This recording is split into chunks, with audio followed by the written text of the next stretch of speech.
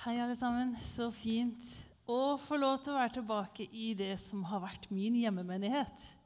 Da jeg for 10 år siden gifta meg og fant en Arendalitt som sa at han var født, oppvokst og planlagt død i Arendal. På, hold deg fast, MySpace-kontoen sin. Du måtte leve på den tiden for å skjønne hva det er. Stein Erik, så flyttet jeg ned til Arendal og ble en del av dette fellesskapet. Og hvis du er ny her i kveld og ikke helt er kjent i kirka, så kan jeg anbefale dette stedet, for her var det godt å være ny. Her ble jeg tatt så godt imot. Her er det veldig mange varme hjerter og gode blikk. Så jeg kan anbefale dette stedet. Jeg er altså Torbjørg Oline, og nå bor jeg i Kristiansand med familien min, er pastor i Ytre Randesund Misjonskirke, som holder til på østsida av byen. Og så kunne jeg fortalt deg masse om hva jeg gjør og hva jeg liker. Og så håper jeg egentlig at vi skal si noe som er sant om meg, og noe som definerer meg. Så er det at jeg er datter, og jeg er elsket, og jeg har et kall.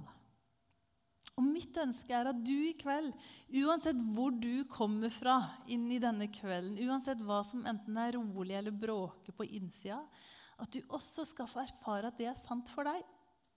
Du er datter, du er elsket, og du har et kall. Og min bønn er at du ikke bare skal høre, dette er ikke bare en sånn meningsutveksling eller et foredrag som du skal bedømme i etterkant, men bønnen er at dette skal det være liv i, og at du der du sitter skal få gjøre noen erfaringer av, enten nå eller senere, av at det som er sant om deg er at du er elsket. Har du sett på Skal vi danse? Nervene står i høyspenn når en eller annen kjendis er invitert inn for å lære seg på rekord i kort tid en hel haug av dansetrinn som skal vises fram i beste sendetid. Når de ropes opp ut på gulvet, så kan du nesten se hvordan de er liksom dirrende av spenning og kanskje litt skrekk, for de vet at alles øyne er på de. Og etterpå så skal de få høre dommernes poengsum. Få høre alt de gjorde gærent, alt de ikke klarte etter en ukes øving. Men har du sett når seiersdansen skal danses? Som Alexandra Joner som kunne liksom heve trofeet i lufta, og så sier de, og nå kan vinnerne av Skal vi danse komme ut på gulvet. Og da kan det danses med energi, med glede, fordi da vet de jo, de vet at det ble 10. De vet at de fikk flest poeng av alle, og de vet at dette vi gjør nå, det er skikkelig bra. Og det går an å leve livet sitt som om du venter på dommen fra Gud. At han skal trille terning på innsatsen din, enten den er i heimen eller på jobb. Eller kanskje er du redd for at Gud står med en sånn plakat hvor det står et eller annet tall hvor han bedømmer din tro eller mangel på tro. Dine bønner eller mangel på bønner i det siste, eller hvor mye du har lest, hva du har tenkt på, hva du har gjort som er godt. Kanskje er det ikke Guds dom du er mest opptatt av eller bekymret for, men kanskje er du redd for hva vil folk si? Er det bra nok? Så skal heldigvis kanskje ikke du bedømmes i å danse, men kanskje er du på noen områder i livet nå, så har du en opplevelse at det hadde vært like ille om jeg skulle danse, for det jeg gjør oppleves som helt ut av komfortzone. Det føles som jeg gjør noe nå for første gang, og jeg har ikke peiling på hvordan. Det var alt for kort forberedelsestid, og det er alt for mange øyne som ser på, og jeg er så redd for dommen. Jeg er så redd for terningkastet. Jeg er så redd for hva folk vil si. Hvordan ser det ut at jeg nok en gang er den som henter ungen sist i barnehagen? Hva sier de når jeg nok en gang ikke kan stille på dugnad? Jeg tror at dårlig samvittighet, det er en flittig følgesvenn for mange damer. Vi har så mye vi skulle ha rukket. Vi har så mye vi skulle ha gjort. Det der besøket du skulle tatt, den telefonen du skulle ha tatt, eller den, i hvert fall i det minste en oppmuntrende SMS. Jeg vet ikke hvor mange imaginære meldinger jeg sender hver dag, men den har aldri vært innom telefonen min. Så samvittigheten der på, jeg får ikke gjort nok. Det er så mange behov overalt, og kanskje vi kjappe på å plukke opp det. De som kunne trengt et blikk, de som kunne trengt en hånd. Hun i klassen som vi burde ha invitert henne hjem med våre barn. Vi burde ha sett de nye i gata. Vi skulle ha rukket så mye mer. Og så kan det hende at noen av oss kjenner at vi nesten mister oss selv i møte med alle de her behovene vi ikke klarer å møte. Og det er ikke noen som ba oss om det. Men mange av oss lever med frykten for dommen. Frykten for å ikke være god nok. Samfunnet forteller oss jo stadig hva vi må gjøre for å bli en bedre versjon av oss selv. Bli den beste versjonen av deg selv. Bli supersprek med minimal innsats. Bli kvitt magefettet før jul. Neste utgave. Bak alle 7 slaga før jul. Sett deg nye mål for 2024. Det blir året ditt. Du må bare sette målet høyt nok og gjøre en god innsats. Og om vi ikke biter på medias prosjekt om stadig forbedring, så kan noen av oss leve med en indre dommer som stadig kjefter på det jeg ikke får til, det jeg ikke strekker til på, det jeg ikke klarer å gi andre. Men kveldens gode nyhet er at du er invitert til å danse seiersdans. Du er invitert til å allerede nå bli med på seiersdansen, hvor du ikke trenger å vente på et eller annet terningkast eller en eller annen dom, men du er ferdig. Du er ferdigvunnet. Dommen over deg er elsket, godkjent, ønsket. For det å ta imot Jesus, det endrer nemlig hele utgangspunktet for hvordan vi lever livet. Det kan se ganske likt ut på utsida, og jeg må innrømme at vi kan ofte høres ganske lik ut som verden når vi snakker om alt vi ikke får til, eller alt vi gjerne skulle ha gjort. Men sannheten er at vi er tatt ut av konkurransen, og så er vi plassert etter at dommen har falt. Vi er plassert inn i seiersdansen. I Romerne 8:1 så står det, så er det da ingen fordømmelse for den som er i Kristus Jesus. Og kanskje er du redd for at dommen hadde blitt fordømmelse. Kanskje har du vært redd for at det hadde nok ikke vært terningkast, eller dommen er ikke 10, sånn som de får vel som er det høyeste i dansekonkurranser. Det er ikke terningkast 6 over hele linja i mitt liv. Så jeg hadde nok vært redd for at hvis det var en dom, så hadde nok den hørtes ut som en fordømmelse. Og det er her du og jeg tas inn i den store, universelle historien som alle er en del av. Det er nemlig kampen mellom det gode og det onde. Det er den store dragkampen om makta. Og i den virkeligheten så er det at Jesus kom inn i vår verden i sin tid, og så endret han spillereglene for alltid. Og vi skal snart feire at Jesus, som er Gud, kom som et lite barn og levde et vanlig, uvanlig liv, som kan få konsekvenser for ditt liv. Du skal ikke kikke lenge på nyhetene nå til dagen for å bli klar over at det finnes godt, og det finnes ondt. Det finnes masse urettferdighet, og så finnes det rettferdighet. Og det er en kamp om hvem som skal ha makta. Det er også sant nå, både i verden, og så er det sant i mitt hjerte. I mitt hjerte er det også en kamp mellom noe som er godt og noe som er vondt. Jeg har både rettferdighetssans, og så er jeg full av både urettferdighet og egoisme. Og det er en kamp om hva av det som skal vinne både i hjertet mitt og i livet mitt. Og i den store kampen i verden, når vi ser på alt det onde som skjer, så må det finnes et oppgjør for alt det her onde. Det må være en dag at rettferdigheten skjer fyldest. Og det har faktisk Gud gjort et oppgjør med. Han har tatt et oppgjør med ondskapen, og han har sørget for rettferdighet. Og i Jesaja 53 så står det at den dommen som skulle ramme oss, de terningkastet vi fortjente for livet vårt, de konsekvensene vi fortjente for vår egoisme eller vår ondskap, de lot Gud ramme Jesus i stedet. Så Jesus tok hele den kampen, og så endret han premissene for oss, fordi han vant den kampen. Så jeg slipper å danse, eller prestere, eller yte, sånn at jeg bare får tiere. Det hadde jeg ikke klart. Men Jesus, han levde livet sitt helt feilfritt. Han gjorde ikke noe ondt. Det står at han bare var til glede for Gud. Og så, urettferdig nok, da dommen falt, så tok han like godt på seg den dommen jeg fortjener. Han tok mitt svik, min latskap og min unnfallenhet, mitt temperament, mitt sinne, min dømmende holdning. Dine feilsteg, dine tabber, våre tendenser til selvopptatthet. Alt det tok Jesus. Og så sier han at i stedet for at terningkastet av dommen skal ramme meg, så skal jeg få lov til å gjemme meg inn i han. Og så skal jeg få lov til å bli i han. Og der, det feilfrie livet som Jesus levde, og når han da vant over det onde, så er det altså bare terningkast 6 å få.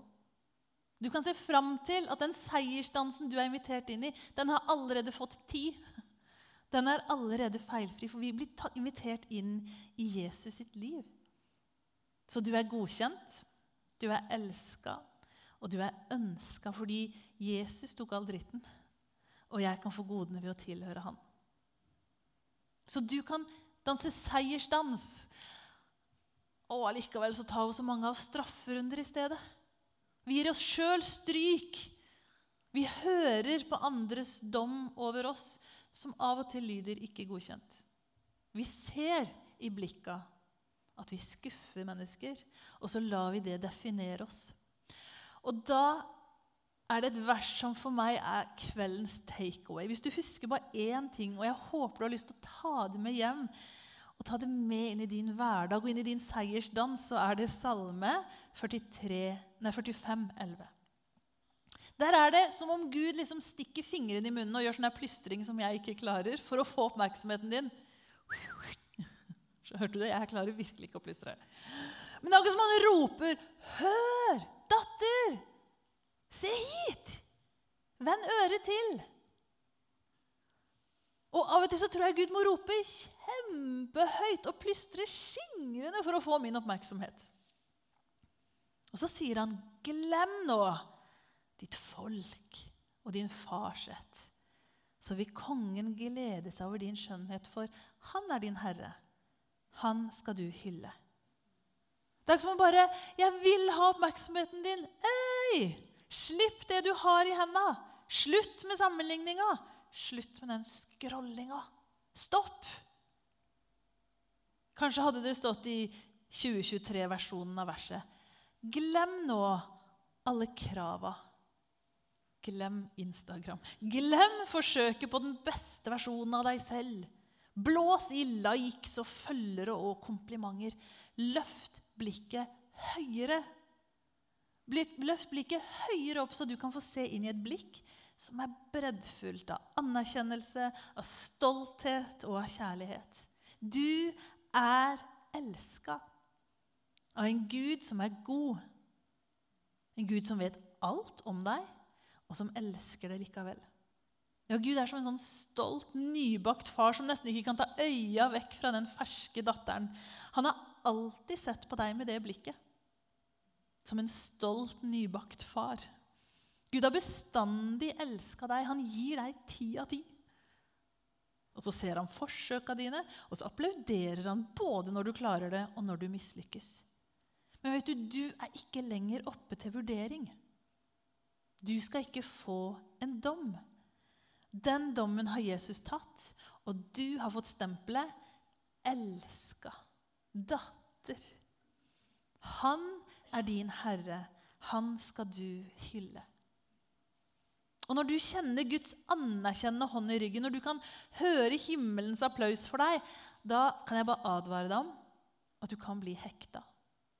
Du kan bli så avhengig av å høre at det er en som elsker betingelsesløst, at det egentlig får en del av de andre bekreftelsene til å bleikne. Når du får smaken på Guds kjærlighet, så er det lite annet som smaker like godt. Og av og til kan det ta både litt tid, og det er en stykke vei fra hodet og ned til hjertet. Da jeg gikk på bibelskole, fortalte en av lederne mine en historie jeg ikke har glemt, og jeg vet jeg forteller den ofte. Andreas, hadde ansvar for et team med sånn 12-13 unge mennesker som reiste rundt i Norge og delte på forskjellige typer skoler om Jesus. Så de hadde sånn reisevirksomhet som team, og han var teamleder, ikke mye eldre enn de som var på teamet. Han skulle sørge for at de kom seg fram i tide, at de hadde med seg alt utstyret, og han tok dette ansvaret på stort alvor, og det var ærlig talt litt jobb å få denne gjengen med seg rundt. Og en morgen så satt de fleste klar i minibussen på vei til neste oppdrag, men Siri manglet. Igjen. Og Siri var vel ofte den som var litt sen. Og når de skulle noe sted, så måtte de ofte spørre etter, Siri her? Og denne gangen så gikk Andreas med ganske sånn bestemte steg tilbake på den skolen. De hadde overnattet i et klasserom. Han kommer inn der, og der sitter Siri ferdigpakket og klar. Men nå hadde krøpe sammen i en sånn behagelig stilling under en pult.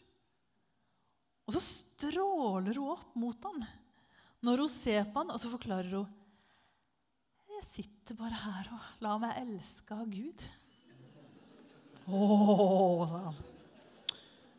Du sitter her og lar deg elske av Gud, ja, men bussen er forsinket på grunn av deg. Og hun ble ganske fort og bestemt tatt med tilbake til den minibussen. Hvordan går det an å sitte der og la seg elske av Gud? Vi skal redde verden. Vi skal rekke avtaler. Vi må i hvert fall ikke miste ansikt. Hallo. Han var ikke særlig mottagelig for den unnskyldningen, og så fikk han også med seg i full fart. Og den historien forteller han meg en god del år etterpå, etter at han gikk på en smell. Utslitt og nedtrykt. Og i den der seige ventetida, hvor han ventet på at det skulle bli lysere og lettere å være han, så hadde han stadig kommet tilbake til den uttalelsen fra Siri, for han ble jo egentlig veldig misunnelig. Tenk at hun var så elsket at du bare måtte sitte og ta imot litt. Og så skjønte at han egentlig hadde jo trengt det mye mer enn å lede og være sterk og få til alt. Og i hans mørketid så ble det hans redning.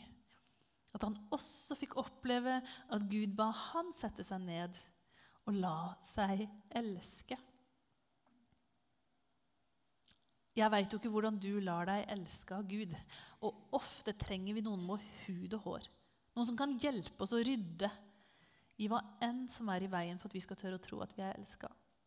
Vi trenger å gjøre noen nye erfaringer av å bli tatt imot, av å bli lyttet til, av å høre til. Og det trenger vi også oppleve fra mennesker.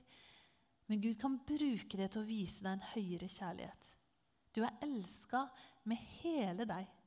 Hele din historie, alle dine tilbøyeligheter. Du er skapt for å ta imot Guds kjærlighet, men det gjør vi på veldig ulikt vis. Og du kan være trygg på at Gud kan kjærlighetsspråket ditt. Men jeg tror at en av de måtene å ta imot alle de kjærlighetserklæringene som denne boka er full av, Guds ord, det er å passe på å få det i seg. Og kanskje skulle noen av oss bli satt på en sånn diett. Og det er ikke for å bli sultefora, ikke for å få i seg minst mulig, men det er for å få i seg en type næring, og det er Guds kjærlighetserklæringer til deg. Guds ord er full av det. Det står: med evig kjærlighet har jeg elsket deg. Jeremia 31,3. Du er aktet høyt og dyrebar i mine øyne. Jesaja. Det står at du kan bli i hans kjærlighet. Det står at hans kjærlighet aldri tar slutt. Det står at ingenting kan rive deg ut av Guds hånd. Kanskje trenger du å bli satt på en diett hvor du blir fylt opp av alle Guds kjærlighetserklæringer til deg. For det er en måte å løfte blikket på.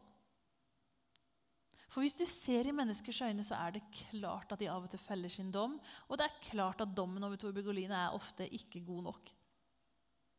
Det er jo ikke sånn at jeg presterer alt så mye bedre fordi om jeg er tatt inn i seiersdansen hvor dommen har falt i møte med Gud, så er det jo klart at jeg ikke får til alt sånn i det daglige. Jeg blir ikke årets mor eller årets husmor. Og så må jeg bare finne ut av hvor mye skal det definere meg. De skuffa blikka. Det at jeg enda en gang ikke strakk til. Og vet du, et av de hardeste blikkene av møtet er det du ser i speilet. De blikkene vi av og til gir oss selv, eller de små sånne smekka på fingrene vi gir oss selv, som gjør at livet egentlig blir ganske mye tyngre. Jesus, han tok ofte fram barna, og så sa han, se på barna. Hvis du har lyst til å lære noe om hvordan Guds rike ser ut, hva jeg synes er viktig, se på barna. De er liksom modellene han ofte løfter opp. Og i Salme 131 så står det en nydelig salme. Herre, mitt hjerte er ikke hovmodig. Mine øyne er ikke stolte. Jeg gir meg ikke av med slikt som er for stort og underfullt for meg. Nei, jeg har brakt min sjel til ro og gjort den ganske stille. Som et lite barn hos sin mor, når det har stilt sin tørst. Slik er min sjel i meg. Vent på Herren Israel fra nå og til evig tid. I alt jaget, i alt du skulle ha rukket, i alle de blikka du møter som du syns er skuffa, og kanskje når du ser deg i speilet hvor du tenker at du også er litt skuffa, så trenger vi å få komme dit. Det lille barnet som nettopp har fått slukka sin tørst, og den freden det lille livet bare utstråler der det ligger og sover. Slik er min sjel i meg. Jeg tror det er en fred, og vi inviteres til å la oss elske til vi faller til ro. Og så tror jeg at barna har en sånn selvsikker, så lenge det har en sunn tilknytning, så har de fleste barn en sånn selvsikker tro på at jeg er elsket. Minstemann hjemme er 3 år, og han ofte for en stund siden, og så lå han når han skulle legge seg, så lå han og ramsa opp. Pappa elsker Benjamin.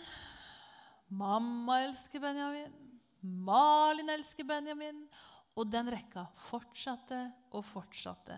Det var alt fra både postmannen og de i barnehagen. Alle elsker meg, lå han, og liksom messa opp hver kveld. Jesus elsker meg, sa han. Tenk så deilig hvis vi gikk rundt og messa på det. Og så er det bare at livet skjer, ikke sant? Og så har vi gjort erfaringer som gjør at den lista av og til føles ganske kort. Men det er en som står på den lista. Og det er egentlig det viktigste vi kan si til oss selv, og det er at Gud elsker meg. Han elsker meg når jeg har drevet meg ut, og han elsker meg når jeg har vært sånn passe flink. Men jeg må bare se på han først, både når jeg har gjort en slett innsats, og når jeg tror at jeg har gjort det ganske bra, så trenger jeg å se inn i øya hans først. Sånn at hans kjærlighetserklæring og hans high fives, som alltid møter meg, er det som bestemmer hva jeg skal synes og tenke om meg selv, etter både mine bragder og mine skuffelser. Vi må se oss i riktig speil. Vi må løfte blikket høyt nok, sånn at vi lar han som har skapt oss, og som elsker oss, være den stemmen som er med å definere. Du er kalt. Ikke til å gjøre så veldig mye. Jeg har et kall, og så vil du kanskje høre liksom alt jeg har tenkt å gjøre i kallet mitt, men først og fremst så tror jeg det er et kall fra Jesus som gjelder deg, og som gjelder meg, og som gjelder alle, og det er bli i min kjærlighet. Bli i min kjærlighet. Så i stedet for at jeg hele tiden farter ut etter bekreftelse, bli i min kjærlighet. I stedet for at jeg skal prøve å enten få lest nok eller gjort nok, bli i min kjærlighet. Du er kalt til å være en elsket datter. Og faktisk er det å få lov til å være noe du allerede er. Jesus, jeg takker deg for at du var villig til å elske meg helt inn i døden. Takk for at du tok den dommen, alle de terningkastene som ikke hadde rullet i min favør. Takk for at du tok alle de konsekvensene som jeg egentlig fortjener av mine feilsteg og mine unnfallenhet. Herre Jesus, takk for at du tok det på deg. Og så er jeg så glad for Jesus at du ikke blei i dommen og i mørket og i det som er min synd og skam, men at du ble løftet opp igjen. Ja, kjærligheten din, den gjorde at ikke dødsriket kunne holde deg. Og så lever du nå med blikket ditt festet på hver enkelt en av oss, og så sier du, akkurat sånn som Gud har elsket meg, sånn elsker han dere. Den samme kjærligheten som Gud har til meg, den har han også til dere. Og jeg ber deg her at akkurat nå, så skal noen få oppleve ved din Hellige Ånd og få et møte med din kjærlighet. Jeg ber at du skal komme og møte oss sånn som vi trenger det. Enten noen av oss trenger at det går fra hodet til hjertet. Og kanskje er det noen her som har bedt lenge om å få lov til å kjenne at de er elsket av deg. Herre, vil du tale kjærlighetsspråket deres og gi dem den oppmuntringen de trenger. Jesus, kanskje er det noen som trenger å få åpenbaring på det du egentlig gjorde for oss på korset. Jeg ber deg, kom Hellige Ånd og vis oss Jesus, og vis oss det du gjorde for oss. Og så takker jeg deg for at du ikke er en ettermøtegud som går hjem og slukker lyset, men takk for at du blir med inn i det som er vår natt. Du blir med inn i det som er vår hverdag. Du blir med inn i uka som fortsatt ligger foran. Og så ber jeg deg, Herre, at du skal vise oss din kjærlighet, og at du skal være konkret med oss.